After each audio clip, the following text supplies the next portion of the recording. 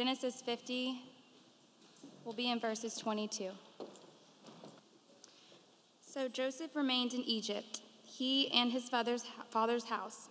Joseph lived 110 years, and Joseph saw Ephraim's children of the third generation.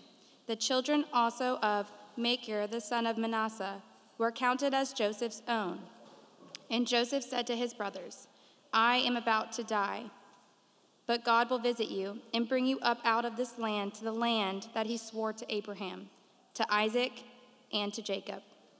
Then Joseph made the sons of Israel swear, saying, God will surely visit you, and you shall carry up my bones from here. So Joseph died, being 110 years old. They embalmed him, and he was put in a coffin in Egypt. Thank you, Alexis. In my early years of ministry, I remember a mentor of mine sharing that he would always rather preach a funeral than a wedding. And I was surprised by this, so I asked him why, and he shared with me two reasons that I've never forgotten. The first one's a bit of a pastor joke, a little humorous. The second one has a more serious tone. So the first reason he gave me was that nobody's videoing, right? As a pastor, if you preach a funeral, nobody's videoing that, and if you mess up, it's not on record for the rest of your life. Again, just a bit of a pastor joke. The opposite's obviously true at weddings. But the second reason that he gave me, I never forgot, he said, everyone's listening. Everyone's listening. Right? Funerals have a way of sobering us into the reality of eternity, don't they?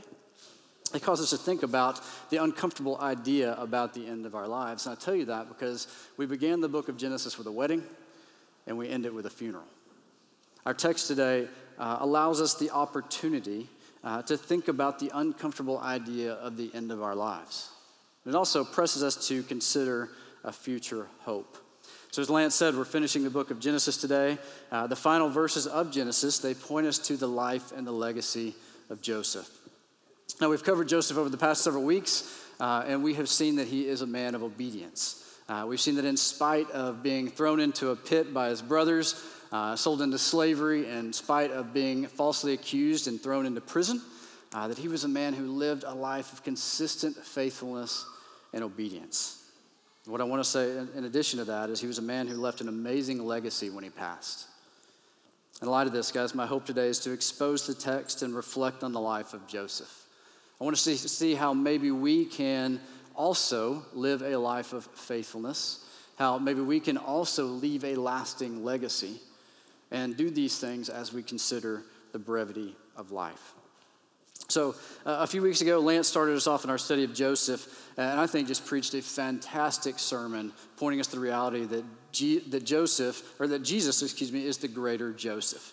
And that although it's helpful to look at Old Testament passages like this and find the moral lessons that we can find, and that's right and good, that the goal of our heart should not just be to see the moral attributes that we can emulate just for that sake, but to see the greater connection to Jesus, right? To always look and see how the text points to the life of Jesus. And so today we're going to look at some moral characteristics in the life of Joseph. We're going to do that, and it is right and good, but that's not the end goal. The end goal is to stir our hearts with a greater affection for Jesus. I thought of this in light of Advent starting next Sunday. Right, as we approach this text, maybe it will stir up a longing in us, a desire in us to long for our Redeemer in a new way. So let's start by reading verses 22 and 23. I know Alexis just read those for us, but we'll set up our time in this way. So Joseph remained in Egypt, he and his father's house. And Joseph lived 110 years. And Joseph saw Ephraim's children of the third generation. The children also of Machir, the son of Manasseh, were counted as Joseph's own. So when we were first introduced to Joseph, he was 17 years old. Now he's 110. These two verses, they almost sound a bit like a living eulogy, don't they?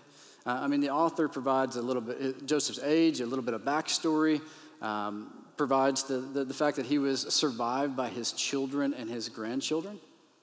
And if you think about it, these two verses, they kind of are a living eulogy. Joseph's at the end of his life, and he's making preparations and plans for his funeral. Now, his early life, it was filled with drama. Right? I've already said this, but his early life had tons of drama. He was sold into slavery by his brothers. He was falsely accused, thrown into prison under false accusations. But in the midst of that drama, we're looking at a man who was obedient. He was faithful. He trusted God, and he persevered in spite of his circumstances. And what we can see in this text is that he stayed in Egypt. Okay, there's actually more than meets the eye in verse 22, which says, so Joseph remained in Egypt, he and his father's house. That actually tells us a lot more than we realize, because if we dig in, if we do the math, we find out that Joseph lived in Egypt for 93 years. Yes, that's a long time. 93 years since he'd been lifted from the pit that his brothers threw him in.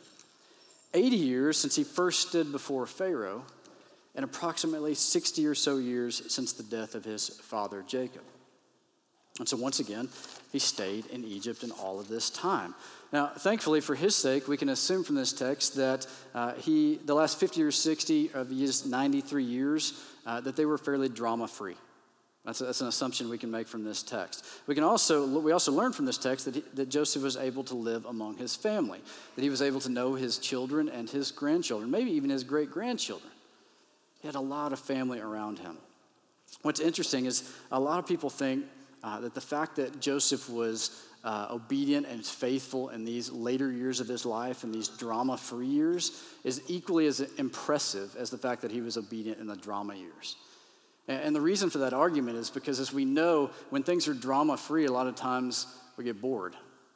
There's the day-to-day routine, there's the grind, there's just the mundane that we have to live in. And boredom often leads to temptation, and temptation often leads to sin. But we don't see this in the life of Joseph. Joseph invested his life in what mattered most. During the last 50 or so years of his life, probably with a lot of mundane days, Joseph saw that the people of Israel were protected, and he saw that the people of Israel were provided for. And he remained faithful to God in those years. Brings us to our first point, that leaving a lasting legacy requires faithfulness. It requires faithfulness.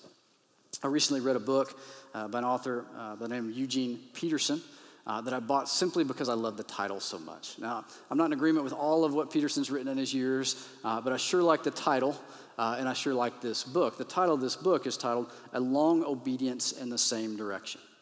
A Long Obedience in the Same Direction. I love that title. And in his book, Peterson communicates the idea that Christianity in our time, it's been captured kind of with a tourist mindset. Right? When we travel to new cities, you guys have done this, you have a short amount of time, and so you just want to kind of hit the high points, right? You want to see what you can see, the high points of the city, and then you want to move on. And that's a right thing to do when we're traveling, when we're tourists. But Peterson's point in his book is that a lot of us have adopted this mindset into our faith, into our Christianity. We just want to kind of have the tourist mindset. To this point, he quotes, "The person whom I lead in worship, among whom I counsel, visit, pray, preach, and teach, want shortcuts. They want me to help them fill out a form that will get them instant credit. They've adopted the lifestyle of a tourist and only want the high points. The Christian life cannot mature under such conditions and in such ways." Got me thinking, guys, faithfulness requires a long obedience in the same direction. It's one of the ways we're faithful. The last 50 or so years of Joseph's life, guys, they're referred to by scholars as the silent years.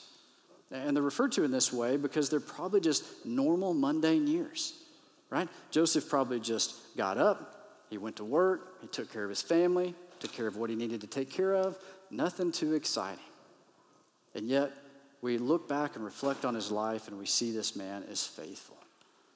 And I say that because, guys, a lot of us that live in this instant culture, this instant gratification culture that we live in, that's been conditioned to have short attention spans, we can fall under the false idea that unless we're doing something major for God, that we're not doing anything at all. And I just want to remind us this morning that some of you are doing exactly what God wants you to do, right? You're being faithful as you get up and you go to work. As you invest in your marriage, as you shepherd your kids, as you invest in the life of your grandkids, as you get up and invest in your church, as you invest in others in your community group. These kinds of things, guys, they're often how God shapes us and molds us as we live a long obedience in the same direction. It's often a way he grows us in our faithfulness. So I hope you're encouraged by that. I hope some of you are encouraged by that. But I'm not naive enough to think that just as some of you are encouraged, there might not also be others that are discouraged. Right? I had this thought because it can be easy to see the life of Joseph as perfect, right? And it can be easy to think that we have to be perfect just like Joseph in order to leave this kind of legacy? Right? Some of you may be thinking that it's too late for that. Maybe you have too much baggage. Maybe it's too late for you to leave this kind of legacy. And I just want to encourage you this morning to say that's not true. Because of the gospel of Jesus Christ, it's never too late. You have the opportunity this morning to repent, to confess of your sins, to be cleansed of all unrighteousness, to begin to allow God to change you into a new creation and to begin a life of faithful obedience. You have that opportunity this morning. It's never too late. I'll share a story with you about a friend of mine who was in his mid-50s, who a few years ago passed away from a heart attack. Got a call from his wife. I was on my way home from a trip. It was about this time of year, actually, and the family had invited me over as they wanted me to officiate the service. So I did what I always do. I went and I printed off an outline that I use as a pastor to go meet with a family during this time to make sure that I asked the right kinds of questions to help build a funeral service, something that would honor the man and honor God. And so as I sat down with the family, I walked into the living room. I had my outline, but before I could even use it, the wife actually handed me a manila envelope. She just kind of slid it across the table to me. I'm sitting around the family table with them. And as I opened up the envelope, I was shocked, guys. What I saw was that this man had mapped out his entire funeral service in advance. He'd mapped out everything: outline, scriptures, songs, funeral home, people involved, burial location. All of it was done. And something else he did is he put specific instructions in there that he came from a background with a largely Jewish history, largely Jewish family. And the only request he made of the sermon that was preached at his funeral was that the preacher would somehow contextualize the gospel in a way that would make sense and connect to his Jewish family. And I was impressed by this, guys. I mean, mapping out a funeral service is not easy. A lot of you guys have done this, and it's not always like this. God works in all different kinds of ways, so I'm not saying this is the only way to do it, but I was impressed by the fact that this man had thought ahead, that he'd mapped out his funeral, that he had led his family, and that he was leading his family even after he was gone at that table. Because there was a peace that was around that table that I've never experienced as I've sat with the family in that time. And I thought, man, he's leading his family in the funeral service, and he's also pointing his family to a future hope. I thought, man, that's amazing. And so I can't tell you that because if you're discouraged, I want to tell you this also, that my friend wasn't perfect. See, he didn't come to Christ until much later in his life. He had a lot of baggage. He had lived a reckless lifestyle, and he had the stories to prove it. But later in his life, God captured his heart, called him to himself, and he was radically changed. Radically changed. And his family, who had seen this old person, now saw a new creation in Christ. They saw the humility that came out of him as he was clothed with humility. They heard the confessions. They began to see the way that he invested in his marriage. They began to see the way that he shepherded his kids and began to serve his church and give to others. And it was a totally different person than they'd seen before. And it wasn't just an overnight thing, right? I'm not talking about just the kind of overnight change that people often self-proclaim. But I'm talking about a change, a long obedience in the same kind of direction kind of change that people cannot help but witness. And I tell you that, just in case any of you are discouraged, know that that's this man's legacy now. The fact that he was faithful, the fact that he was obedient, the marriage that he left behind, the way that he shepherded his kids, the way that his kids are now all following Christ because of the way that he lived his life. That's his legacy, not all that baggage that he had before. So if any of you are here thinking, man, it's too late for me to have that kind of legacy, be encouraged. It's never too late. Today could be the day to turn it. Regardless of your situation, though, if you're encouraged today, if you're discouraged today, let me say this. If you don't set your heart and mind to be faithful, you won't. You won't be. If you don't set your heart and mind to be faithful, you won't be. Faithfulness takes work. And I'll say this, it doesn't take a busy kind of work. It takes an abiding kind of work. John 15:5 is a verse that so many of you love. I love it. It's dear to me. Right? Jesus says, I am the vine, you are the branches. Whoever abides in me and I in him, he it is that bears much fruit. Guys, let me say this to all of us today. The greatest step towards faithfulness that we can take is abiding in the God that called us into faith and abiding in the God that keeps us in the faith. That our faithfulness begins and ends in Christ. So let's look back at verses 24 and 25 as we see Joseph point his family to this future hope. It says, and Joseph said to his brothers, I'm about to die. But God will visit you and bring you up out of this land to the land that he swore to Abraham, to Isaac, and to Jacob. And then Joseph made the sons of Israel swear, saying, God will surely visit you, and you shall carry up my bones from here. Honestly, guys, these two verses are verses that I've just passed over before. I've read them time and time again as I've kind of finished up the book of Genesis, got to set in my mind for the book of Exodus. But unless without having a chance to dig in, I really haven't spent a lot of time on them until now. But in these verses, Joseph's actually doing something special. See, the coffin in Egypt, this reference to coffin, this coffin in Egypt, it's a symbol of the past and it's a prospect of deliverance in the future. So Joseph's reminding his people, his family and his people of who they are, and he's pointing his family to where they will someday be.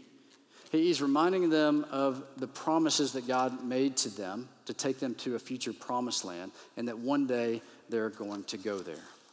I just thought, man, that's something special.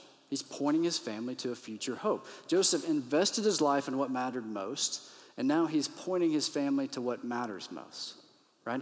And he's also leaving a legacy. He's leaving the legacy of pointing his family to a future hope. I thought, man, that's the second observation today. Leaving a legacy, lasting legacy requires investing in a future hope. See, regardless of all that Joseph had seen God do in his life over the past 93 years in Egypt, he never forgot who he was.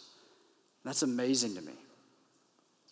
93 years in Egypt, and he knows that Egypt is not the final destination. He knows this is not where his people are going to arrive. And so he reminds them of God's future promise. He points them to the promise made to Abraham, to Isaac, and to Jacob. And then he made his family promise to take his bones with him whenever they left. My daughter Trinity heard me say that as I was practicing this sermon, going through this sermon, and she goes, Dad, that's kind of gross, right? Gonna take his bones? Yeah, they are. He made him promise, hey, take my bones with you when you leave this place. He's pointing his family to this future hope. It's remarkable to me, guys. Over 93 years of living in Egypt among this pagan land who worshiped pagan gods. The fact that Joseph was even married to an Egyptian woman. Like, he never adopted the culture that he was living in all of that time. He never forgot who he was. He never forgot the promises that God made. And here he is pointing his family to this future hope. So he remembered that God would bless the people of Israel to be a blessing to all nations. And so after a life of long obedience in the same direction, he points his family to that future hope. And there's also, guys, there's no doubt that he remembers the prophecy that was given by God to Abraham in Genesis 15:13. And just to remind you, in this verse, Genesis 15:13, the Lord said to Abram, this will be on the screen for you, know for certain that your offspring will be sojourners in the land that is not theirs, and will be servants there, and they will be afflicted for 400 years. See, that prophecy was given back in Genesis 15. His father Jacob knew it, he knows it, and he's setting his people up for it. He's setting his people up. Hey, this is not our final destination. One day, a long time from now, you're going to be leaving this place, and when you do, take my bones with you. Pretty cool. That's exactly what's about to happen in the book of Exodus. The people of Israel are going to be enslaved for 400 years. 400 years. Last week, Kai talked about the verse in Genesis 50:20, where Joseph said to his brothers, although you meant evil against me, God meant it for good. Well, just to remind you, God made a promise to Abraham, to Isaac, and to Jacob. He'd make them into a nation that would bless all nations. In the Joseph story, we see his brothers sell him into slavery. We see Joseph rise to be the second in command of all of Egypt. We see a famine come into the land that brings all of the Israelites, the 12 tribes of Israel, into the land of Egypt. And we see that God is actually going to, he means for them to be put into slavery for this 400 years so that they multiply and they become this great nation in one location. He brings all the Israelite people in one location to multiply them so that he can redeem them, so that he can shape them, so that he can mold them into his people that will be a blessing to all nations. In the Joseph story, we see that God, who created and orders all of our days and our steps, mean for all of this to happen. Like, we've talked about God's providence so much in the Joseph story, and we just see it come together as we reflect on his life. Because Joseph knows that Egypt's not where the people of God are stopping. They're going to be there a long time, but this is not their final destination. Points them to a future hope. As all throughout our study of Genesis, we've continued to connect the book of Genesis to the book of Hebrews, the New Testament book of Hebrews, specifically Hebrews chapter 11, which is known as the Hall of Faith chapter, right? And in this Hall of Faith chapter, we can continue to see the author of Hebrews point back and capture some of the great faith stories of these patriarchs in Genesis. What's interesting to me is out of all of the stories that the author of Hebrews could have captured about Joseph, out of all the things that he did that were amazing, he points to this verse, this bones verse. And he says in Hebrews chapter 11, verse 22, by faith, Joseph at the end of his life made mention of the exodus of the Israelites and gave directions concerning his bones. That's the one that the author of Hebrews points to. Out of all the things that could have been chosen, it's because it's that big of a deal. Joseph is pointing his family to this future hope. So after 400 years of slavery and all of that, do you think that they remembered to carry out the bones of Joseph? Yeah, they did. They did. In Exodus 13 chapter, verse 19, it says, Moses, this is just before the parting of the Red Sea. The scripture says, Moses took the bones of Joseph with him. Isn't that amazing? I mean, 400 years later.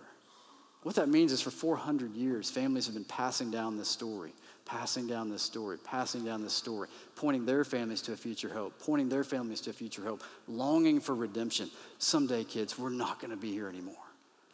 Someday. And when we leave, hey, we're going to take Joseph's bones with us. He said so. We're going to do that. We're going to remember to do that. And they did. It's amazing. It's also recounted in the book of Joshua. Just awesome. So Joseph left a lasting legacy because he was faithful and because he pointed his family to a future hope. Yes, something else we've talked about all throughout the book of Genesis is the fact that we're pilgrims in a strange land, right? That earth is not our final destination. That we're pilgrims spending our lives going someplace. That we're going to God. And that our way to get there is by faith in Jesus Christ, our present and our future hope. So let me say this, like Joseph, investing in our future hope, it's a good way to live, and it's also a good way to die. Earlier I mentioned that one of my early mentors told me that he would much rather preach a funeral than a wedding. And the reason for that is because he said funerals have a way of sobering people into the reality of eternity. I think this text offers us the same opportunity. I do. The last verse Genesis chapter 50, verse 26, it says, so Joseph died, being 110 years old. They embalmed him, and he was put in a coffin in Egypt. That's the final verse in the book of Genesis. Joseph died. Leads us to our final point, that leaving a lasting legacy requires that we consistently consider the brevity of life. Consistently consider the brevity of life. I love how God tends to minister to me during preaching weeks. It seems like whatever text he puts in front of me or topic he puts in front of me, somehow, some way, he's going to allow me an encounter throughout the week leading up to Sunday to apply it. To just have an experience with it that changes me. And so I'm thinking back to Monday night. My wife and I just finished the Crown Financial class that was led here at Crosspoint by David and Lisette Engel. By the way, fantastic class for you guys to go through. Anybody truly was blessed by that. That'll be offered again, hopefully in the future. I encourage you to sign up for it. But on our last night, David and Lisette, who did a fantastic job leading that class, they led us and really they led us towards this idea of considering the brevity of our life by pointing to Psalm 90, verse 12, which says, teach us to number our days so that we may get a heart of wisdom. So they pointed us towards considering the brevity of life with that verse, and then they presented us with two questions as a result of that verse. And I thought, man, these two questions are so relevant to what I'm going to be talking about on Sunday, I can't help but present these to you as well this morning. So here's the first question. It's going to be on the screen for you. Estimate the number of days you have left on earth. How does this impact your thinking? Number two, based on your number of days, what actions will you take? Some pretty good questions. So this got me to thinking. Got me to thinking, hey, how can I illustrate this to the church on Sunday? What can I do? We've got a lot of extra littles in the service on Sunday. We've got all different ages and stages in here on Sunday. how can I get people's attention with these questions? And so I thought, all right, I'm going to do some calculations. So I'm just going to do some math. So I came up with the average age of 80 years old. And I just broke that down with some numbers. So 80 years old, average lifespan breaks down to 960 months, or it boils down to 29,200 days. And I thought, okay, how can I illustrate this? I mean, how can I get 29,200 of something to just kind of talk to the people in the room about how many days we might have left? And I couldn't do it, but I did get 960. So in this jar, I've got 960 jelly beans. Okay, this is to represent basically the average lifespan, 80 years in months. There's approximately 960 in here. There's some root beer flavor, it's pretty good. So approximately 960. So man, this will capture attention, right? This will get people's attention. So I thought, man, along with this, let me just ask the question of a bucket list. How many in here have ever created a bucket list? Things that you'd like to do before the end of your life. Yeah, me too, right? I've got one, you've got one, I get it. As you look at this jar of jelly beans, I want you to consider the number of months that you have left. Most of us in this room, probably maybe a little more, some of us, right? Most of us in this room, about half maybe left. As you consider your bucket list, how are you going to spend them? How are you going to invest the final months of your life as you consider being faithful and as you consider leaving a legacy? When I was younger, I had a bucket list that I'm not proud of. I wanted to be a millionaire by the age of 30. I wanted to always find the next great adventure, the next form of entertainment, the next romantic relationship. I wanted to get some more stuff that I thought was going to make me happy. Not proud of it. I look back on those and I think, man, I consider that wasted. It was wasted. Those things left me empty. The pursuit of those things left me broken. And thankfully, in that brokenness, God brought a friend into my life who shared the gospel with me in a way that I could connect with. God was calling me to himself, and my life transformed. Not overnight, but my bucket list began to change as I considered how I wanted to spend the rest of my life. And so I ask you the same question this morning. How are you planning to spend the rest of your months? Chasing the things of this world, or investing in the things that matter the most?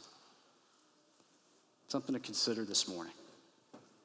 Okay, will you allow the Lord to lead your life in faithfulness as you invest in your future hope? Maybe something for you to consider. Guys, when we realize that we're not ultimately living for the things around us, that there is an eternity, it's sobering. And it causes us to think deeply about what matters most. So I ask you that question. What matters most this morning? Monday night, when these questions were asked, I'll just share with you. I mean, it was an amazing time. Right? People shared some really deep and transparent things. And those are their stories to share, not mine. But I'll tell you that not one of those things had to do with anything temporal. They all had to do with something eternal. It's a sobering time. I think, man, if we just had a few months left, if we really think about the fact that this life is but a vapor, it's but a mist, what's most important? And every single person talked about investing in their faith, investing in their family, and investing in others. As I would hope so. When we consider the gospel, we consider the opportunity that we have by faith and trust in Jesus Christ to be made into a new creation, to be made righteous in him, to be allowed the opportunity to live for eternity forever with him. When we consider the brevity of our life and how short this life truly is, what else matters than investing in our future hope and pointing our family towards our faith, pointing to them to that hope as well? It should change how we spend our time. It should change how we spend our money. That should change how we plan for the future. Our lives should look different than the rest of the world as we consider these things. As we start to live for different priorities, as we start to live for different possessions, as we start to live with different pursuits. We hear about these kind of things happening in the church all the time. That's what's so encouraging to me. Right? All the time here at Crosspoint, we hear about stories of life change. We hear about stories of adoption and fostering and orphan care. We hear stories about students and adults giving their time and resources to travel the world on mission to go share the gospel with other people. We hear of marriages restored. We hear of people investing in the lives of their kids, discipling one another in community group. Yes, we hear about all kinds of amazing things. And every week we have the opportunity to experience the amazing generosity of people realizing that the resources they've been entrusted with, their time, their talent, and their treasure, are not truly theirs, but all of it belongs to God. And they use these time, talent, and treasures to build his kingdom instead of their own. We hear these stories all the time. I just go, man, I'm encouraged by that. Because in this little church community that we call Crosspoint, we've got a lot of people here that are longing to leave a legacy. They're pointing themselves, they're pointing their family to what matters most. And it's hard in this area, guys. Anybody ever heard the term Rockwall Rich? Right? We live in a prosperous community. There's stuff everywhere, and our hearts long for that stuff. I know mine does all the time. And so it takes a consistent reminder for me to point myself back to the gospel, to point myself back to what matters most on a consistent basis. So what's in your bucket list? We just reflected on the life of Joseph, and we've considered these long, mundane years, these silent years that he's lived, this faithfulness that he lived in a long obedience in the same direction as we considered the legacy that he's left as he pointed his family into the future. What's on your bucket list? Guys, what actions will you take? I'm using up all my illustrations in one sermon, but let me just see a show of hands for how many of you guys remember your grandparents' names. A lot. What about great-grandparents? Anybody remember their great-great-grandparents' names? One, maybe two. What do you think our great-great-grandkids are going to remember about us? Not going to be the stuff we acquired, the property we acquired, the amount of money we had in our bank account. Based on what we've just seen, they're probably not even going to remember our name. What might they remember? Maybe, just maybe, they would remember that God used us to invest in what mattered most by instilling a faith in our family, pointing our family to a future hope. As you know, in the entirety of the Joseph story, we never read anything about a special revelation from God to Joseph. Not one. There's not angels that come to see him. God doesn't speak directly to him like he did with Abraham. Not one. So how did this amazing man leave this kind of legacy? How did he have a faith to begin with? Well, the consistent idea is that it was passed down to him from his father, from his family. That Jacob made a deposit of faith into Joseph that God used to instill in this man Joseph and carry him to the end of his days into his faith, in faith. Remember, out of all the amazing things that this man did, the author of Hebrews points back to the fact that he pointed his family to a future hope. Guys, how we lead our families, how we lead ourselves, and how we lead our families, how we point them towards Christ, it matters more than anything else we could possibly think of. Let's consider that this morning as we consider the brevity of lives and what kind of legacy we're going to leave. Let's pray. God, thank you for the opportunity to look at this man Joseph's life, to reflect on what we've seen over the past few weeks, this man's faithfulness, his legacy. God, thank you that we have stories like this to emulate. But God, thank you that all of these stories point us to you, that we need you more than anything else, that nothing else matters than you. So, God, we just pray that as we consider these things this morning, as we've been sobered a bit by considering the brevity of our life, that you would not allow this moment to just come and go, but you would truly allow us to dig in and consider what matters most, and that you would instill in us a courage and a faith and a perseverance to keep going, that you would provide the community around us to spur us on towards love and good deeds. And God, in the midst of this prayer, I just thank you for what you're doing in this church, that you're doing in this in the life of so many here. God, help us to continue. Help us to continue to leave a legacy that points to you and give you the glory for all of it. It's in Jesus' name. Amen.